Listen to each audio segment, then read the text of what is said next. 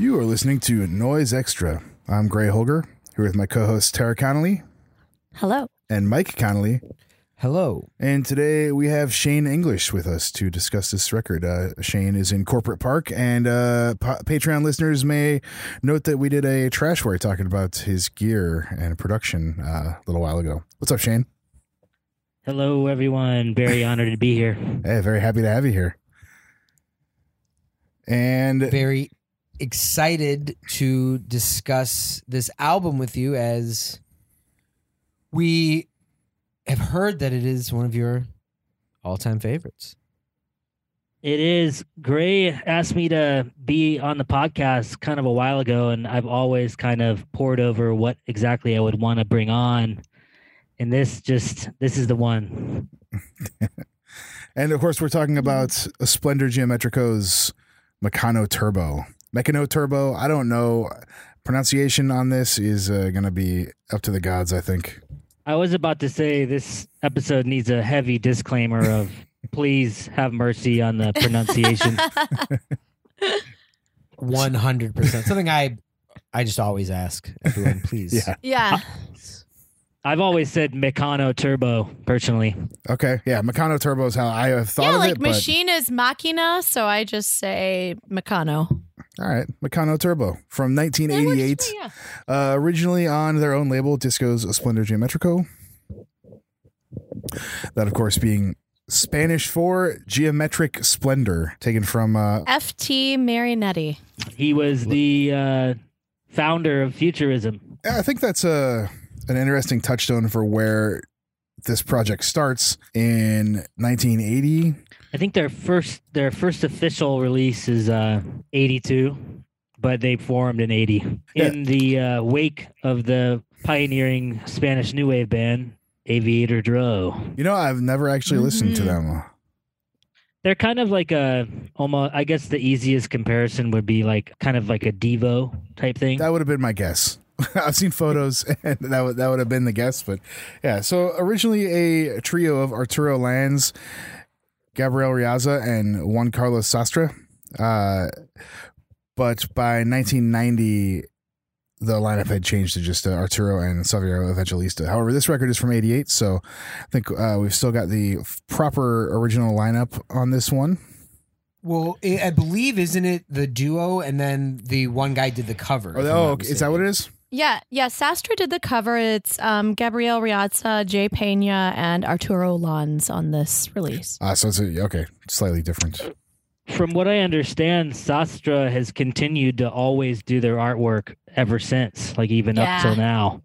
Yeah, and they have good continuity with their artwork, definitely. Yeah. Beautiful machines. Yeah, I think that the artwork comes across, and yeah, even when you look at sort of like what 2013's Ultrafoon or just the year before that, 2012 had the Biomechanica project, which is Arturo Lanz and Francisco Lopez, who we of course have talked about on the show numerous times. But all that art just has it all has the right feel. But especially these covers from the 80s and the way they're printed and the saturation, the color, and the art itself, it just looks really great. This one always reminds me of that Held On record, A Dream Without Consequence. Oh yeah. Gives me a similar vibe to it. For some reason, it always makes me think of those Russian photographs that were kind of making the rounds on the internet, maybe about 2012 or so. They were all these actual color photographs they found from Russia that were like 100 years old. And it was like the earliest color photographs. And one was in a machine room, very much like the one on the cover of Meccano Turbo. And it always reminds me of that. Very cool. All right. Sick. I don't think I know Seat those. of Industrial. But hey, we're already getting into this record. And I think we need to talk about a little recent listening before we do. I don't think that would hurt anybody. Gray, what have you been listening to, man? Let's see here. Where to even start? Sir Ashley Grove, the Nimpley Power Sessions, parts 1 through 7 on Siren, related to like Montgomery Bone and the New Blockaders, and sounding very weird, machined, wasted, empty room Atmosphere. Do you know this one? Whoa, what is that? That sounds really cool. Sir Ashley Grove. And that has something to do with Montgomery Bone, or just that's a touchstone? Sir Ashley Grove is a pseudonym of John Malott from Montgomery Bone. Okay. Nice. And this material was recorded in 1983, but restored and remastered in 2015 when it came out on CD. Awesome. If you were digging the Montgomery Bone thing, the collection we recommended that came out last year, you might dig this. That double CD that came out last year? Yeah. So awesome. So It's love it. Anthropological amazing. Field Yeah. Recordings for the Dispossessed. Is that the name, if I'm remembering Yes. correctly? Good job. Spot on name. Right on. I've been listening to a bunch more Premature Ejaculation. Wound of Exit was a new one I picked up, sort of in the process of researching for that episode we did, and also still really cool. This one's a bit later. It's Roz and Paris, who played in Shadow Project with him, and it's still killer. I have yet to hear any Premature Ejaculation stuff that I don't like, so I think that's really cool. I also remembered he had another band called EXP that was like sort of a experimental, jazzy, weird kind of thing. I've been meaning to. I heard a comp track on some Cleopatra thing years ago, but I've been meaning to check that out again. I did not listen to it. I didn't know about that. Doesn't belong in recent listening. It's your music to-do list. Robert and Leopold put out a speaking of Francisco Lopez earlier, a Francisco Lopez tape from materials from 1984, reworked and updated now, and it's a weird one. It's a cool tape. Robert and Leopold, of course, being Ryan Martin's label, who also runs Deus. I really want to check that one out. Yeah, it's up on Bandcamp, and highly recommend giving it a listen. Just to, I feel like I went years without listening to Francisco Lopez. Like, heard stuff early on and then just kind of didn't pay attention, and now I'm really just embracing digging into it and listening to so much of it. And I play some I might not mention it every recent listening, but I play Francisco Lopez stuff every week. Like, it's really good to work to zone out to. I find a lot of it very strangely relaxing, even when there's sort of intense frequencies and stuff. So he's been on my that's probably the one thing since the podcast I've grown to listen to the most is Francisco Lopez. Cool. Which is strange, or at least over the last year. Awesome. Anenzophilia Instrumentalities, which is a collection of all their singles. I took that thing in the car and when I had a fair amount of driving to do, and I think I've listened to it like 5 times over now. And owning all the vinyl and being a fan of that project for a long time, it's nice to hear all these sort of single releases, the 7 inches and a 12-inch and a 10-inch, all put together and see the similarities and differences between them. And the 10-inch that was on Power and Steel, I believe, is one of my favorite recordings of theirs. It's super psychedelic and melted. Not a psychedelic, I don't think, is normally a way that you would think of like German heavy electronics, power electronics stuff, but this one is just warm hands all over your brain. It's really crazy. Well, Anenzophilia has that foggy, slow element that sets it apart from his other work and the other bands that he works with. I definitely agree with that. I think this one, the fog is lifted and everything is like slightly moving or 3D, like shifted just a little bit, and it's like disorienting now. It's not hazy, it's disorienting. Nice. Oh yeah, that CD is classic and great to have. Like just like you said, great having them all on one disc and absorbing them that way is a good way to go. Yeah, I saw your post on the Noise Group about that CD last week, and it made me revisit the EPs too. And New World Disorder is just so good. Yeah, it really is. A tribute to that. It's got that kind of almost 7/8 rhythm. Yes. It's not quite 4/4. It's dun dun dun dun. So good. Yeah,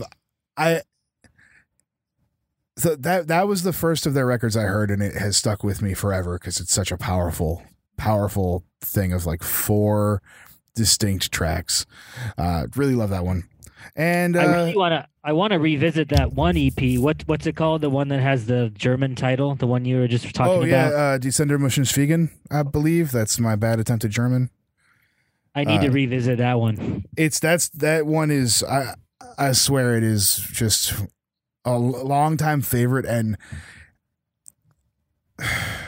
it settles in like an acid trip when it starts going, and it's comforting and disorienting, and it's really, really weird.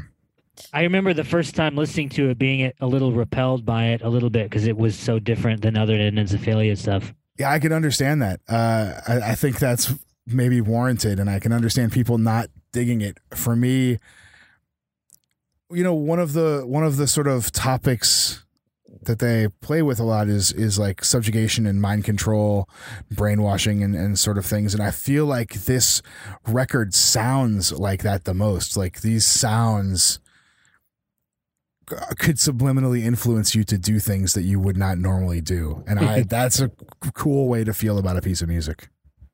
Totally. And also a very nefarious way to feel about a piece of music. Yeah, and The Haters' Future Cheers, which is a tape from 1986, but I believe it's getting a new edition soon. I'll leave it at that until it drops, but this one rules. Lots of broken glass and General Haters junk sound. Sometimes you just gotta listen to The Haters. It's like the only thing that'll do. Understandable. Yep. Connolly, what about you? What have you been listening to?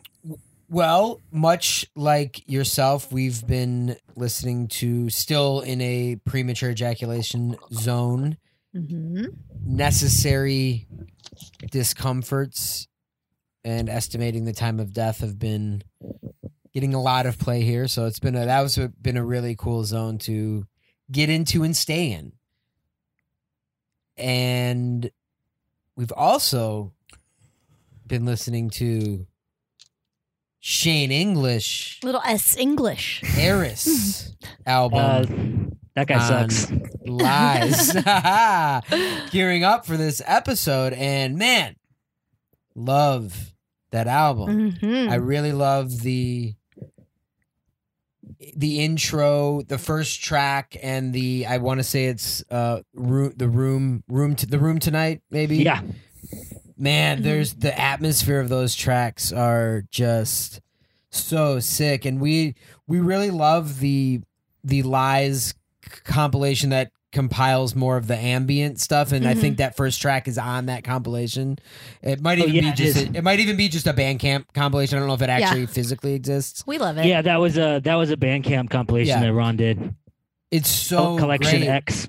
Yep, yeah, that which is just that. That's one where it's don't know what to listen to, just throw that on because it's gonna set a cool atmosphere. But the full album, man, we really, really have been digging it. Yeah, and Latin title. Yes, Awesome. Thank you. I don't know if you're asking for it, but Eris, I was kind of, there's a loose concept to it, but it's referring to the goddess deity of Discordianism, Eris. Oh, I thought it was going to be the exoplanetoid Eris, but no, that's exciting. So that's what the name is, and then I have a loose kind of concept about mind control, government conspiracy that goes along with it. Been reading some Robert Anton Wilson lately? Yes. Love all of those things. Oh, hell yeah. I'm holding up for you guys my original patch that's in the artwork for it.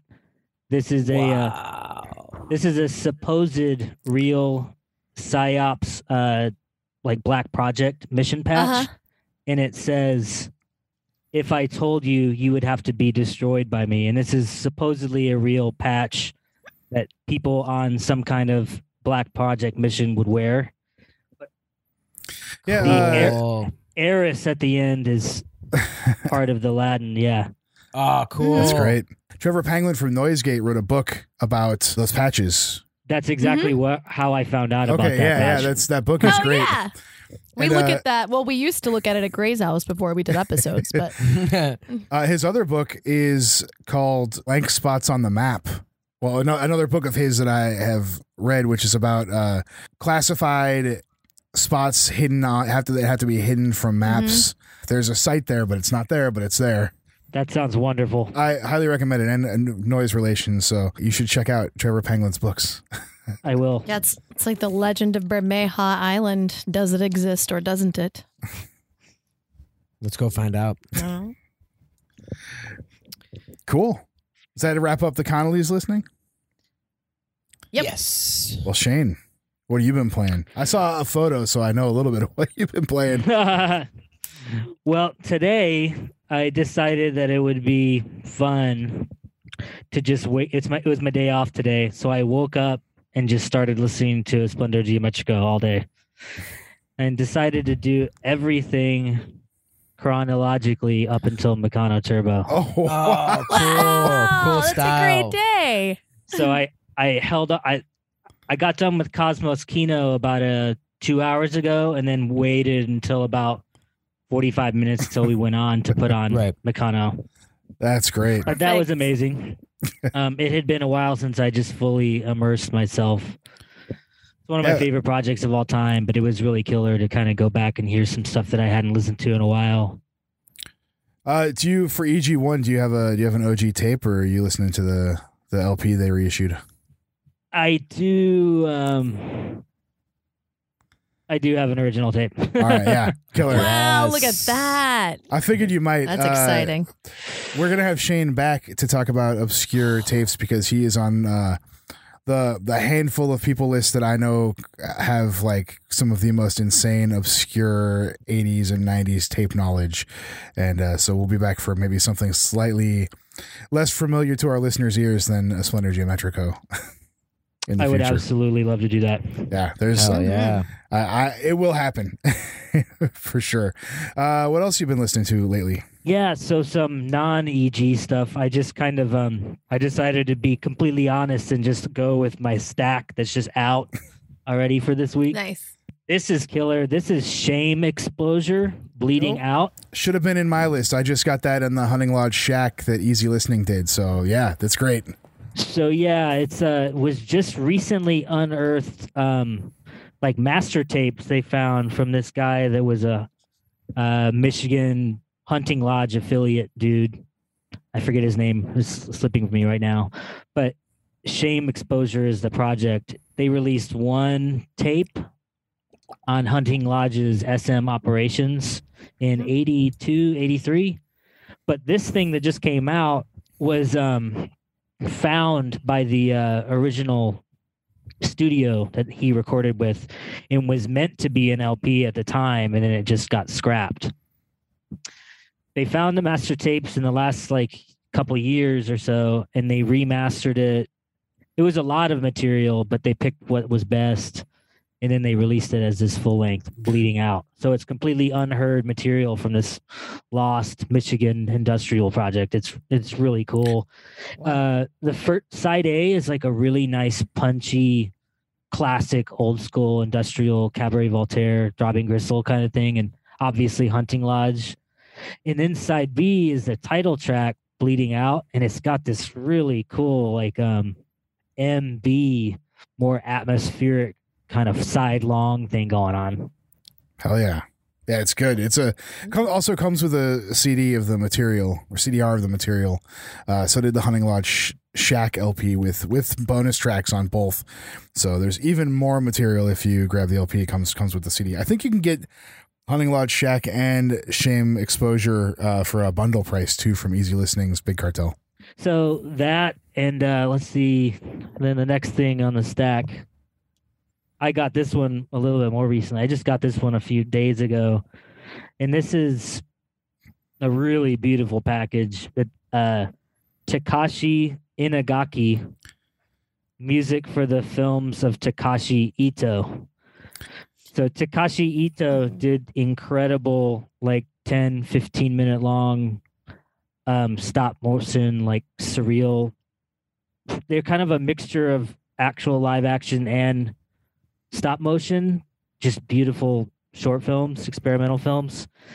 But ever since I I started kind of finding those online and was just really admiring those, I always wondered, this music is just incredible. Like, and it was just absolutely ungoogleable. I tried for years to try to find who did the music, because it's very much so in the same vein as other underground contemporary of the time 80s stuff like S-core. It's not all like completely noisy and industrial kind of stuff. Some of it's very cosmic.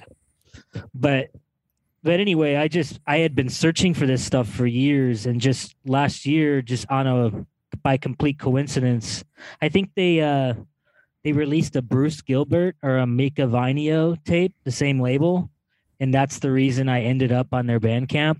And just there it was, up for pre-order, music from Takashi Ito, 2 LP, 1 CD, like full collection of all the music. And it's just amazing. You writing about this recently caused me to buy it, but it has not shown up yet. But I did. I know some people say that we recommend too much stuff in recent listening, and they have to go out and buy it. And just so you know, that happens to me too. And I just bought this thing that Shane was talking about the other day. So still, it's really quite worth it, because this stuff was literally just non-existent to find before they did this release. And the label is Purge. I think they're a UK label. My record arrived from Portugal though, so I don't know what's up with that. But it's a beautiful screen printed sleeve. So the sleeve that the records sit in is screen printed like stills from the films. And then there's 2 Rhizoprint inserts with quotes from the composer and then the filmmaker. It's just really great. solid, really solid. Look forward to mine showing up. Sick. Well, we ended our preamble talking about the Splinter Geometrico cover art, and we end our recent listening talking about the nice cover art on the, was it Takashi Ito soundtracks? So the musical artist is Takashi Inagaki, but it's for the films of Takashi Ito. All right. I'll have to check out some of these films too. I really just checked out the samples and went with it. But anyway, I guess we could talk about Meccano Turbo now. Sounds like a plan. Let's. It's it would have been coincidentally, we all just listened to this record and took notes on it. Yeah, so I think it's a what a perfect coincidence. Wow. It's a time really It good is time to weird. do that. to talk about this Splinter Geometrico record. I'm such a nerd that I actually went to Kinko's and printed out the note sheet. Oh, did you notice my 2 typos? I noticed one. Well, it'll be corrected. Not a big deal. I'm going to fix it in post. So, yeah. I had a lot of fun doing that, though. Yeah, it changes a record when you have to sit and take notes, huh? It really does. It was actually a really fun, different experience, Yeah. especially an album like this that I've listened to so many times. It was a really cool experience, actually jotting down my thoughts about it, each song. Yeah, because so many times you like have a feeling, especially something you've listened so much, that you don't realize how ineffable your feelings are until you try to describe them verbally or in writing. I got pretty technical with my notes, I think. I was hoping Well, you yeah. guys would actually know, the devices at play. And Shane, were you a classically trained drummer, right? Like if you had sheet music, you could play the drums. I was in band and I was in percussion, so I did play like keyboarded instruments too. So, and I could read music. I hardly can anymore, but Yeah, yes, I that could at one fades. point. I could at one point. Yes. So you even know the theory behind a lot of these rhythms. So you all bring much more than Mike and I, at least. A bit, yeah. The core of learning drums at first, when you're actually being trained, is just learning all the rudiments, and that's definitely ingrained in my brain for sure. Do you find something like a Splinter Geometrico uses the like proper principles of rhythm assembly or whatever? I don't even know if I have the authority to call on that. All right, but like I definitely think that the rhythms they're using are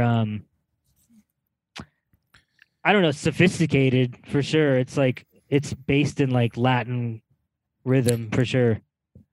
Yeah, and I think we talked a little bit about, well, we talked about the Roland TR-626 in our Trashware episode, because I used to have one and it has the Latin kit on it. And there's even some sounds from that realm that I kind of recognize on this record, albeit distorted, phased, mutated, delayed, whatever. I thought that was another interesting point. And so getting into it, you know, then Hugar, the first track, which translates to come to play, I believe. Yeah. It starts with that sort of simple metallic rhythm and just sort of weird pitch shift gunshot sounds come in shortly after. It's the only way to describe them. I assume they're gunshot sounds. Tara and I were doing finger guns at each other. We did so many finger while guns listening to and this. dancing around. So yes, they absolutely To me, this are. is running through the jungle, panic, being chased by people with guns, and they're shooting you. You are in a jungle trap. I mean, and it's got that panic heart race. Yeah, the beat is really rhythm. like a driving beat. Like there's a lot of sense of urgency to this track. And certainly the bullets add a different dynamic to it, or whatever you want to attribute to that sound. But there are also like strange screams at different times. So I was just saying like, yeah, this track will keep me going at 3 a.m. You hear that and you certainly get that heart rate up. It's fun to move around to. So I don't know if I'm imagining this or not, but the title Van Hogard Come Out to Play is lifted off of a news article of the time, and it was a string of violent children getting caught in the crossfire, like in a playground being shot. Whoa. Okay, That changes everything. This reminded me, and in my notes I wrote Nitzareb twice in this song. Both from the rhythm and the kind of the vibe, and that total age, violent playground, like that vibe was, I didn't know this, and that vibe was being like transferred into it. Mm-hmm. And violent playground. yeah, that's really like, it didn't quite hit until you said that, but now it's like, oh, that makes so much sense. That's wow. Yeah. pretty wild. Yeah. So what I wrote for this track is I wrote perfect rhythm first because this track has to be just that opening hit of the rhythm. It literally is one of my absolute favorite patterns ever. So I wrote down perfect rhythm, raw passion vocal, which was strange. Arturo had taken a couple albums off of doing vocals. This was the first appearance of him doing vocals again, and this time it's pretty dry. There's absolutely no effects on it at all. It's straight raw screaming from him. I think that's really interesting. Especially the vocals are really strange on this. They're like really, because while there might not be heavy effects on it, they are tortured and they're just weird. They're strange vocals. They are very weird. And then I wrote ricochet phased hits, use of stereo spectrum, exhaustion. Yes. So there's a lot of those gunshot sounds, and there's also this really crazy ricochet sound that kind of spins around, and it's very phased and goes left to right really quickly. Then I guess when I wrote the exhaustion part, at the very end, you'll know what I'm talking about. He does one last final but you can tell his vocal cords are nearly going out. He blew them out in the one session. It's also exhausting in that sort of frantic EBM way. You know, like that's... Oh, I think frantic is definitely a word that was written down multiple times. Yeah, this whole album is very kinetic. Like the different types of movement are, pronounced in each track. Absolutely. A few different times I wrote down sense of forward motion. Oh, Mhm. it's very. Yeah, absolutely. It is a constant driving forward throughout the whole thing. And then we come up on the second piece, Rotor. And this one immediately reminded me of that Yellow song. You know, oh yeah. Really? Oh, wow. Yeah, that actually makes sense. Yeah. Wow. The bass in it kept like just giving me that vibe. Really funky. Oh wow, it's weird funny. bass. I mentioned something about the bass too, and I couldn't put words to it. It's funny you mentioned that because Yellow uses that similar like mid-range like rolling implied bass line. It's Yes. not like it's Mhm. not an outright bass line. It's like it's got this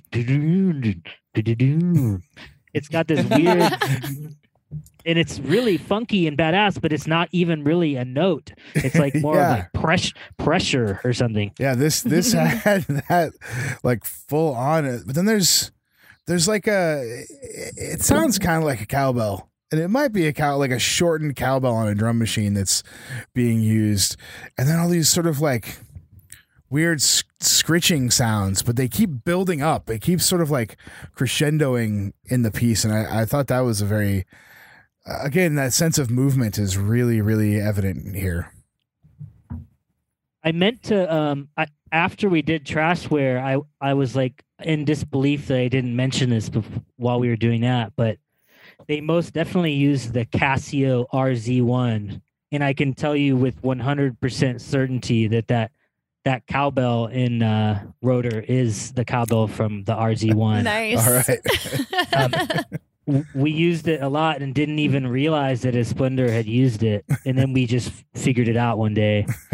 That drum machine is amazing, and it makes so much sense that they would use it because it had really great 8 core sounds to it, but then it had 4 really primitive sampler pads where you could actually sample your own things into. Oh, and nice. you could see how they obviously were utilizing that probably on this record too. Yeah, that makes sense. The crude sampling is really, it makes a lot of sense in conjunction with the sounds because while there are plenty of drum sounds, normal distorted drum sounds, there's also got to be some sample stuff going on there. Yeah, that grunt was just like getting us. We were actually, running around kind of air humping to this great song. And it reminds me of Niños do Brasil. Like definitely that kind of like fun driving something. Like if you heard this playing and you were out in public, you would be jumping up and down. So I had in my mental notes during the episode, knowing we were going to do this, I made a bet with myself to see how long one of us would go without mentioning Niños and Not long. and track 2.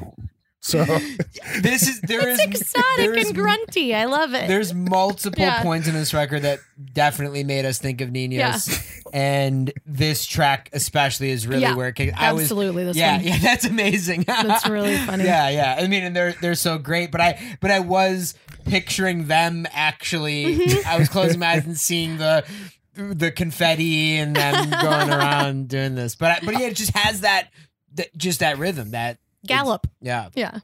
who's that señorita? She's right here. Next to me. Oh, You're that senorita.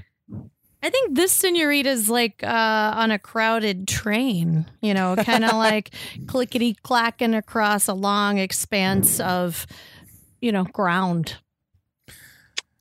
Funny you say that. I wrote buried and strangely affected vocal, maybe with a phone call, with train track hats introduced with Mhm. controlled feedback. I like train. I like phone call. This one to me felt like 2 songs trying to pull each other in a different direction. Like the bass rhythm and then there's like another rhythm that comes in over top of it that doesn't quite feel like it fits, but it does perfectly. It just stands out there, and it really felt like 2 songs at the same time, which could be that sort of like focusing on your surroundings and then focusing on your phone call and then focusing on your surroundings. Not that cell phones were, I think, that prevalent in 1988, but They're real big. Big old bag phone. Yeah. Big long antenna. I thought this track is really one of the weirder ones on the record. It's got the in your face rhythmic like banger kind of thing going on, but it also has like really muffled vocals, and the vocals I thought were just really strangely affected. It's like you can't really tell what's going on at all. Yeah, I thought the vocals were even ominous. Like I couldn't get the train out of my head. I was like, if you're on like an urban train and people are having strange conversations and you don't understand anything that they're discussing, it's a bit like that. Who's That Senorita is also an extremely like uncharacteristic title for a Splendor. It's such Isn't that a odd? strange Yeah. title. It's very weird. They're usually this stoic brutalist, like Yeah. It's like, then this Who's That Senorita? I don't know. It's pretty weird. And I keep thinking of like Madonna, Who's That Girl? Yeah. It keeps going through my mind, but it's Who's That Senorita? I mean, That that's didn't cross my mind, but I think it makes a nice kind of sense. Who's I That mean- Girl meets La Isla Bonita. Yes. The next track is probably might be my favorite track on the Ooh, album. interesting. I really like the atmospheric and patient quality to this. This is the first three tracks the rhythms are much more forward, in the front, tough. But when you get to this track, Chic, there's a pulling back and there's a kind of patient, slower and lower rhythm that I really enjoyed. And maybe it was just the placement of this track. It was kind of like you needed to pull things back a little bit. Yeah, it brings an organic element to the table that wasn't, that prominent before. The first thing I wrote down was relaxed, but with tense atmosphere. Definitely. As Rob Buttram from Filth would put it, tough but chill. Shout out Rob.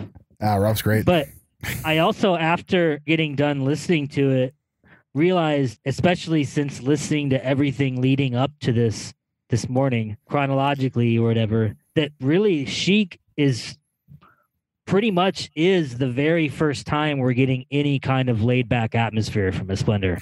It's the very first time you're not up front. Not only in the album, but you did the discography. So for me, it was 3 tracks until to get this point. For you, it was albums and tapes and albums until you get to this track. Right. I mean, yeah, the first 3, and then this track is the first, more chill atmosphere track, but it literally, they hadn't even touched on this at all in their whole creative output at this point. I think not only is it more relaxed, it's darker in tone. The change in vibe is evident not only in momentum, but it feels a lot more sinister, I guess. It's the sort of collapsing synth and the weird sort of brassy bleeps in the track, for lack of a better term. It's really sparse, and then it has that like affected singing too, right? There's vocals on this track, but they're filtered through something.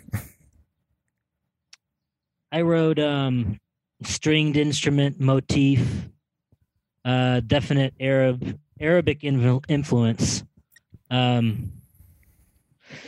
excellent timpanis. There's an amazing timpani sound that comes in, and then the longing vocal. Yeah, there's a really longing vocal. I love those vocals. I feel like there's a point in many industrial bands' careers where they get into like world music. Oh, for sure. Right? And Like especially this is completely period appropriate to the late 80s is when a lot of the like classic industrial artists were toying with the ideas of like world music and more tribal atmosphere and stuff. Well, everything was becoming easily accessible, whereas, it hadn't always been. But we did read an interview with Arturo And he kind of discusses this. He says, we use a lot of voices in the music that are political. Muslim people, Tibetan people, even Che Guevara. We introduce this in the music because of the sound, not because of some political ideas. It's the sound and the power of the sound. These transfer to people in different ways and they interpret them different ways. For me, it's nice because people take the music and the music is made for them. It's amazing. So he's like intentionally vague.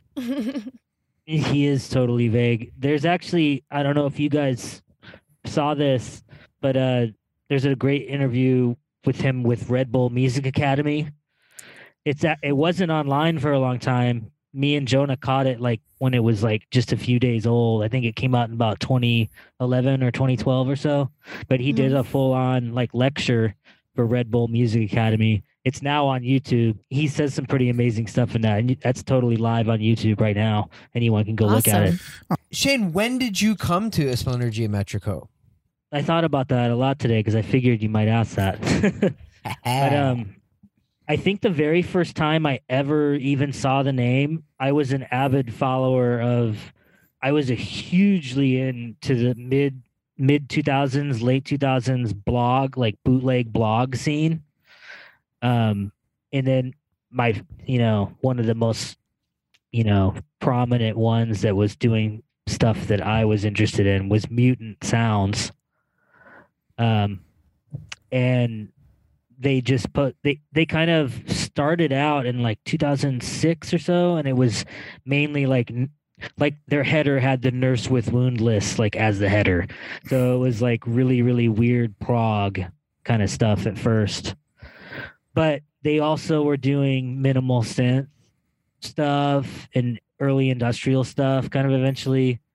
And then I remember one day they just posted a Splendor EG1 as one of their uploads. And I had just never heard of it. And it was like, for fans of, early industrial, Cabaret Voltaire, Throbbing Gristle, you got to check this out. And I just heard it. And I was like, I just couldn't believe that at that point in like the mid 2000s, I thought like a pretty knowledgeable about industrial music kind of person. I loved Coil and Cabaret Voltaire, Throbbing Gristle, and I just couldn't believe that I had somehow missed an early pioneer of industrial music. I was just blown away. I think, the by the time Mutant Sounds was really going, I had lost a lot of interest in sort of MP3s, I guess, or whatever, like file sharing stuff. But I think that Mutant Sounds and some of the minimal synth stuff that was going on and getting posted around there is directly responsible for the resurgence we've seen and reissues of a lot of that stuff and getting people to hear it, who then had the power to spread the word about it, who got it to someone who had the power to get in touch with or reissue or to let these people know, maybe who were making albums 40 years ago, that someone actually still cared about some weird 100-copy LP or tape or whatever they made way back when. And so I know here we always encourage to support the artists directly, the labels, go to Bandcamp, get that stuff. In some cases, that's simply not possible, and it's impossible. And for me, it's impossible to deny the importance of a place like Mutant Sounds for the proliferation of music knowledge back then. And earlier when I was mentioning how, you're one of the deepest tape heads I know in terms of like obscure stuff, Mutant Sounds was running through my head when I was thinking about that, because it was one of those places where it's like, there's stuff you've never heard of there. There's stuff you think you think obscure stuff. And then, with this connectivity and internet and information, with the information age, we've been able to track down and find a lot more of this kind of stuff, but it started somewhere, and that's one of those places for me that it really started. Exactly like what you just said. The first time I went on Mutant Sounds and started reading the descriptions, I thought I was some music nerd, and then I read a description, and it was like, I don't even know what they're comparing this record to. Like, I don't even know what they're talking about. So it was a really amazing jumping off point to delve even further into the rabbit hole of, ancient experimental music, which I've continued down today. But yeah, that's how I first heard of Splendor. And then from there, I just got completely obsessed and just sought out anything that I possibly could. Did you see them when they played the States? I know Gray did. I did not, unfortunately. And I'm really bummed about that. Me and Jonah had tentative plans to go together when they played LA, but I unfortunately couldn't figure it out in time. But Jonah did go, and he reported back. Nice. I was gonna say I Wait, you saw remember both- you saw seeing both Jonah shows? there. Wait, I you saw saw both shows? LA and New York. And there was the only 2 shows, right? Yeah, I think so. And how are they live? Fully energetic and entertaining. I mean, it's Severio at a laptop at Arturo putting on a show. Basically, Did it, live. did it sound like this album? What, They what sounded was- pretty killer. Yeah. I think. I mean, they played at Jules Catch One in LA, so the sound there is not my favorite. It was a part of Das Bunker, which I talked about in our listener Q&A stuff, of course. And in New York, I can't remember where the show was, but the sound was noticeably better, less muffled and stuff. And they played with Dive, Dirk Ivins from Nice. Clinic, Absolute Body Control, and Sonar, the record we did a while ago. Yeah, the shows were great and entertaining and loud. They played for a long time and played some stuff I recognized and some stuff I absolutely had no clue what it was, of course, which I think is kind of what you want when you go to see something like that. Like, the crowd was into it and seemed pretty amped. So, yeah. The next track, now, Tara, of course, always likes to dig into titles and references. And she was like, do you think this is a reference to the King Crimson guitarist, Adrian Bello? And I said, I doubt it. I don't know. But hey. Hey, any ideas? It's I just an have odd word. no idea what they're talking did- about. He Yeah. did more than just King Crimson. Well, yes, did obviously. all sorts obviously of produced things. Twitch. I mean, he Yeah. obviously did a lot of stuff, but not sure what exactly this title is a reference to. But this just has that forceful, just force pushing you forward. Piston, I think, is the movement you're making with your That is hand. that is the hope word he I is was using. actually trying to Yes. find, This and I one's couldn't very find it. piston-y. It's very Yes. piston-y. Thank you. It's Thank you, Shane, and thank you, Tara. It's like future industrial. It's not like past old scummy. It's like the industry of the future. It's very pneumatic piston. And you even hear that that breath, the synthesized breath in between the lunges. What I wrote is main rhythm is filtered through 0.01 digital delay. So it's got that super comb, claustrophobic, super short delay filtered on that first couple rounds of the rhythm. And then phased dentist drill stabs is what I wrote next. Oh, yeah. I like the weird stabs. There's also this like 16ths that are just like kind of flanged and ticking around there. It almost sound like a weird, I don't know. It's like a weird glass tube sound that comes in a little bit on it. But whatever the snare is on this just sounded like my someone God. slapping bricks together.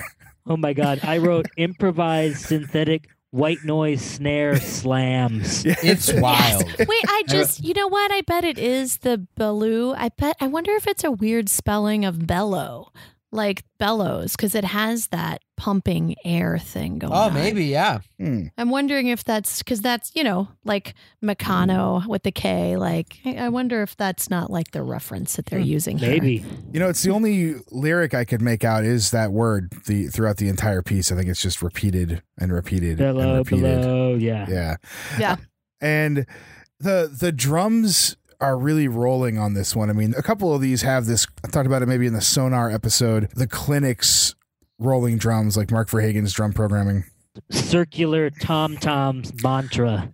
Yeah, circular is a very good word. I have rolling, which I guess circular and rolling would go quite well together for that. So, yeah. Yeah, it's got a real hypnotic, just circular, just dun, dun, dun, dun, dun, dun, dun, dun, dun. It's just you really can get into it, and, like lose yourself in it. Mhm. Oh, totally. And then we come up to the longest river in Russia. Wow, is that what Volga is? Yeah. I don't know exactly what they're referring to, but it is like known as like Russia's main river.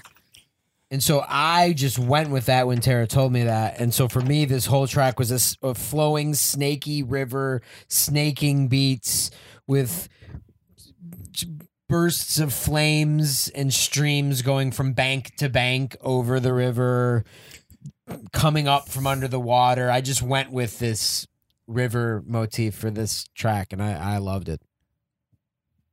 I think this one had this like it's sort of like an Aliens idea of a Latin percussion kit on it. This is the one where I really heard a lot of the sort of more typical Latin drum kit sounds, like a timbale and a güiro or whatever, like but mutated in some weird way. And you say river, and I did note sort of like the rolling wave of drums in this one that is very propulsive. So I can see that being the current of the river really carrying it through.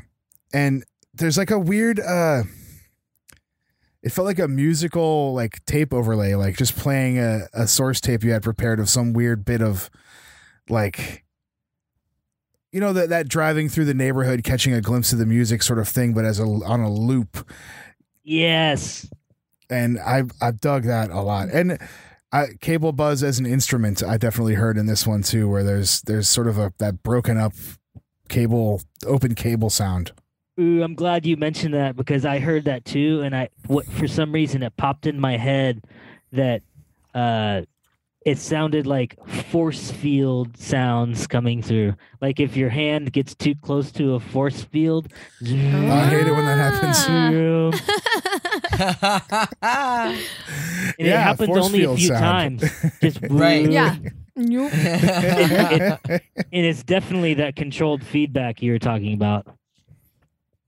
Yeah, I thought it had like some sputtering quality, like if you were on a train and it was powered by coal and then it made these popping sounds that I really enjoyed, those little electronic pops. But it was really fun looking up Volga because we discovered the Volga Maniac, a new serial killer I didn't know about. He primarily was around the Volga River and he killed like 32 senior citizen women. Whoa. Yeah, he was finally caught in like the year 2020. Like he was recently caught, but Wow, you so know, this is like, when were the pretty- murders? starting in like 2011. It was first noticed, but again, could have been going on for a really, really long time because they attributed many of their deaths to like natural causes because they were mostly elderly women living alone. And it was Wow. mostly around this river. So the Volga Maniac Chikatilo stalking played the river. around the Don, right? It's a good. Yeah. It must be a good spot in Russia to commit murder by the water. Louis Extra is not responsible for any murders you commit by the water. I think we're still by the river with this next track. The next transmission. Because the wind is what drives this to me. Yes. I was just full on wind blowing, wind First thing I wrote, shaking the drum machine. First thing I wrote is dusk atmosphere. Dusk. Yes. Yes. Yeah, it's got that off kilter rhythm, but it is really open air. Like this one, it does have the proper feeling of being outside in the wind, in the breeze, and drifting on over is some like Arabic singing. Actually, I believe Armenian singing. I couldn't quite place the language. Well, I looked up the artist credited to it, and they were in a trio with a couple of Armenian men, and they released 1 7-inch. So that is my best guess. That is not. Awesome. Oh, nice. Yeah. I only saw it attributed as Arabic, but yeah. Great. I wrote just sorrowful singing. Sorrow. I love Yeah. it. I love the way the vocals flutter around the whole track. I think Yeah, it's so it's nice. even almost like the they're nostalgic. You know, they're flying around. It's dusk, but you also have that like more mid-paced rhythm. So it does take your mind and into darker places. Insistent wood blocks. And then I wrote distant melted string instrument. There was some kind of really strange instrument in the background that I definitely couldn't place, but what I decided to say is melted string instrument. I think melted works. It's one of my favorite adjectives. Mm-hmm. And then a little haunted creaking. I didn't note the creaking on it, actually. I'm normally a big fan of the creaking. There's a little bit of creaking at the end. Ah. I feel like this track had all of that in it. And this maybe would have been, to me, this and Chic were probably the ones that hit me the most. And I think it's because of that atmospheric element that both these tracks have. And yes, the sorrowful, nostalgic qualities, the creaking. Yeah, the I was like, wind they're emotional. I like it. Yeah.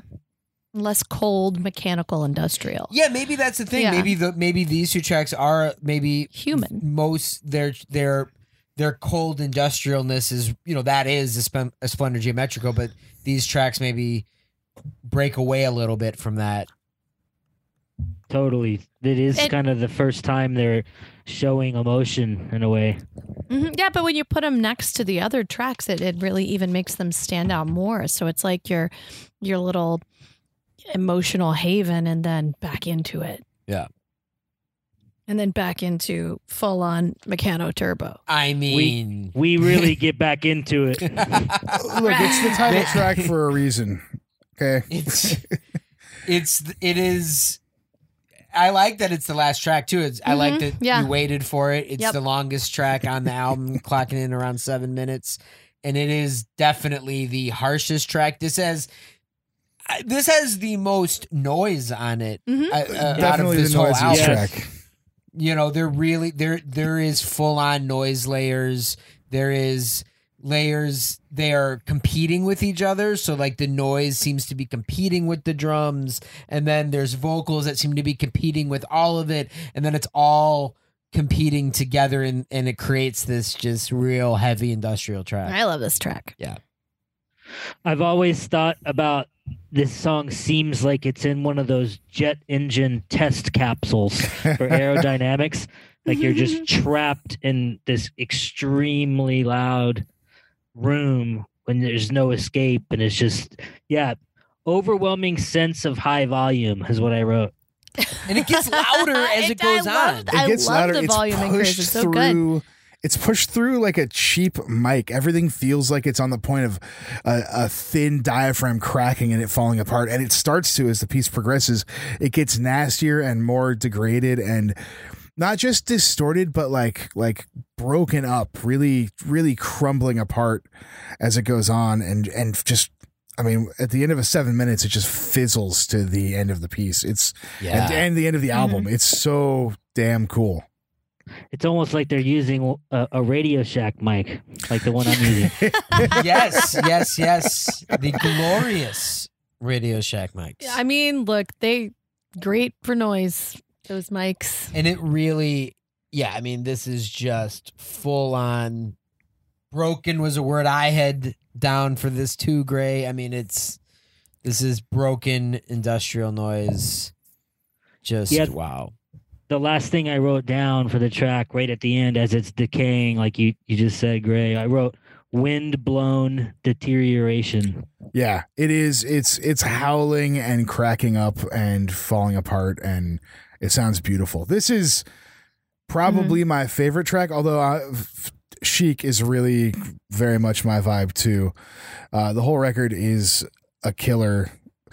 I was thinking about a Splendor Geometrico, and the 1980s is a pretty early time to sort of start a project in this vein and to continue. They've embraced a lot of different technology, and of course in the 80s they did a bunch of vinyl, and in the 90s they did a bunch of CDs, and then the 2000s saw a return to vinyl, with that being obviously a more popular format. And they were asked in this Secret 13 interview. Severio was answering the questions and asked about technology, and I really like this quote because, like, when I saw them, they were using a laptop, and it sounded like a Splendor Geometrico. Like, it doesn't matter what the thing is. I think in some of this stuff, technology is fundamental for us. We are not musicians, so electronic instruments are indispensable. Without them, we would not have existed. Obviously, when we began, technology was mainly analog, and today it is mainly digital, and we use it the same intuitive way. We have a very elementary approach to technology. For us, an instrument is just an instrument. I like that. Just like, it doesn't matter. They weren't purists about what they had. They were probably buying the newest drum machine they could get every time they upgraded something. And when that became a computer, that was the thing. Yeah. So you feel that sense of not kind of living in the past with it and continuing to push forward. You could say it's futurist. Hey, you could. think you might well be able to. But there was another great quote actually in that same interview where they were asked how they would describe their music. And he said, "To be honest, we don't have an exact label to describe our music, but what do you think about electronic primitivism?" Hey, that's good. Yeah. And it really fits with how crude and rudimentary yet strangely refined these pieces are. In that interview I talked about with the Red Bull Music Academy, there's a point at which the interviewer is directing a lot of questions about industrial music to Arturo, and he stops them and says, we may have been influenced at first by industrial music, but Esplendor's is not industrial music. It's meditation music. Yay. I like that. I heard him describe it as physic, like it's like a healing potion or some sort of medicine. Like he's not trying to be anything other than physic, not political. Beautiful. I like that. Well, hey, we called it industrial throughout this whole episode. Sorry, guys. It's industrial to us, but it is industrial. And starting out in interviews, so many pistons. Throbbing Gristle and Cabaret Voltaire were influences for Splendor Geometrico. They were obviously one of the first sort of big names out of Spain doing this sort of stuff and to make a real impact on the scene. And the label Discos Splendor Geometrico putting out lots of great stuff and sort of affiliated things where if you want a portrait of the Spanish underground of the time, this is a great place to start and then look outwards. Their label, I mean, they were so much more than just even being industrial music pioneers to Spain. They were like one of the very first independent electronic artists out of Spain. They were completely foundational to a whole group of younger artists that took their lead. And I'm very much obsessed with all of the spider web that goes out of the family tree of Esplendor also. I'd love to come on again and talk about some of that. Oh, we'd be happy to have you. Love it. We would love that because that's certainly stuff that I know Tara and I are totally unfamiliar with. So it would be really cool to learn about that stuff. And while the label was maybe dormant for I think a little while, there's a shop in Madrid. I visited there, I guess it would be 6 years ago now. Last time I was in Madrid, 5 or 6 years ago. And there is an Esplendor Geometrico record store, which carries stuff from the label and a lot of noise, experimental, industrial, and a lot of minimal synth type stuff. Cool. So if you're ever in Madrid, you can go check that out. I bought a t-shirt there, of course. Awesome. I was just grabbing this. This came out on Discos Esplendor Geometrico, and it's called Four Grupos de Barcelona. Okay. And it was all very young bands that Esplendor wanted to highlight, and this is just a really incredible record. That's from the mid 80s. That is from 1985, so that's even before Meccano even came out. They were actively involved in bringing up like younger artists around them even then. Wow. That's so cool. Yeah. Very cool. And I mentioned Francisco Lopez in this episode. Splendor Geometrico and Francisco Lopez are both on that EGK compilation from '86, which has a ton of Spanish bands on it. It's got Rafael Flores. It's got La Otra Cara de un Jardín. And that's another killer, like the lines between this stuff of like Splendor Geometrico and Francisco Lopez being on a tape comp in '86. That Spanish scene wasn't very big. It makes a lot of sense that they would, work together and wind up on things together. One of the coolest things I've found collecting wise during lockdown in 2020 in general was this project called Polidrico. And he was, I believe, from Barcelona. He was a teenager, like 14 years old in Spain, and did very much so a Splendor style stuff. And I got his first 4 original tapes last year. So Sick. That is cool. Your tapes must be organized. You are pulling things out way too fast. Are you an alphabetical man? You genre? What do you do? I'm a straight alphabetical man. Nice. Yeah. Everything has to be alphabetical. I'm like, there is no way you can just pull a tape out Yeah, like it's that unless pretty you had something impressive. going on. Our listeners can't see this, but we are He has a watching him just quickly look back, grab a tape. Boy, on a you- big stack too. asking one of us to grab something. It's like, yeah, you got to give me Yeah, an give me a hour. week. I got to dig through. I got to. There's some boxes I gotta find. There's a couple rows of things I need to pull out, and Look at that. Yeah, another one just I want to highlight real quick because we're just talking about peripheral Spanish Esplendor related stuff Mm-hmm. is Funeral Souvenir, Okay. which is Great name. Yeah. Miguel. This is a one-off release, and this is the only time he ever used this project name. This was recently released on reissued on vinyl, I think, last year. But this is Miguel Ruiz, Okay. I have some of his tapes. and Otherwise, not under that name. and it's just phenomenal, and it's very derivative of Esplendor, kind of, especially in this particular release. But it's just amazing. heck yes. Well, we definitely cool. need to do a full episode where we dig in. That would be so cool. I'd love to check some of this stuff out. Would love to. My main thing that I think that is my specialty, quote unquote, is French industrial. So I would love to go there with y'all at one point. Hey, We. sounds like a plan. Yeah. Oh, Tara just said we.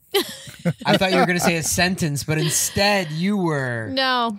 I like Yeah. it. I like We. it. Well, I think this was a really killer record and just another facet of noise and industrial music that, fits into the greater picture of all this stuff that we talk about. Obviously, Splendor Geometrico has been on our list to cover since the inception of Noise Extra, and Gray had always said that you would be a really cool person to talk about Splendor Geometrico with. So I'm glad that we got to do it with Yeah, you. This he was really was cool. correct. He was absolutely Yes. correct. Hey. And I can't wait to hear about all of the tendrils that Splendor has provided. I would love to do that, and I'm very honored to be the first guest talking about Esplendor and on Noise Extra. It was Hell very yeah. fun. Heck Yay. yes. Well, Thank thanks you so so much, much. Shane. We will, of course, have links to Shane's music. Anything Just special you think people should check or out? coming out Yeah. or coming up, you got now is the time. Is there anything that the people need to know about? Well, I do have a Bandcamp right now, and it's just S English at Bandcamp. That has all of my solo stuff. I play with Corporate Parks, my group, but I just have the solo albums up there right now. And over the last couple Bandcamp days, I have thrown up a couple of unreleased tracks kind of things. So those are up there. Besides that, I'm working on maybe doing a new album this year. and that will be, several months down the line, but look out for that. I do run a YouTube channel too, and it's called Heliae is the username, HELIAE, just YouTube Heliae, and that's where I upload all my super nerdy tape stuff that I collect. We will have links up to the Bandcamp so everyone go directly support Shane. And of course, Shane's stuff on Lies, as we all love Ron Morelli and love Lies. So Absolutely. the record Tara and I were talking about is a Lies album. Fantastic. And everyone needs to check it out. Thank you. You've been listening to Noise Extra. Noise Extra is brought to you by Chondritic Sound, a home to noise artists for over 17 years. By Verdant Weapons, maker of quality contact microphones and noise devices, and by our Patreon supporters. And thank you to our new patrons, Sam Risser, Kel Ganzer, Andrew, Mark Anderson, Justin Reed, DM, Mummel75, Ian Franklin, S. Craig Zoller, Mineral Resource, Bosch Jerd, Pear, Tim Warner, and Scott Lindsay. We really appreciate the support. You can find our Patreon at patreon.com/noiseextra, and your support really helps. You can find us on Instagram at noiseextra, on the web at noiseextra.com, 1 E in those, and on Twitter at noiseextra, with 3 A's at the end. Thank you for listening to us and to Noise.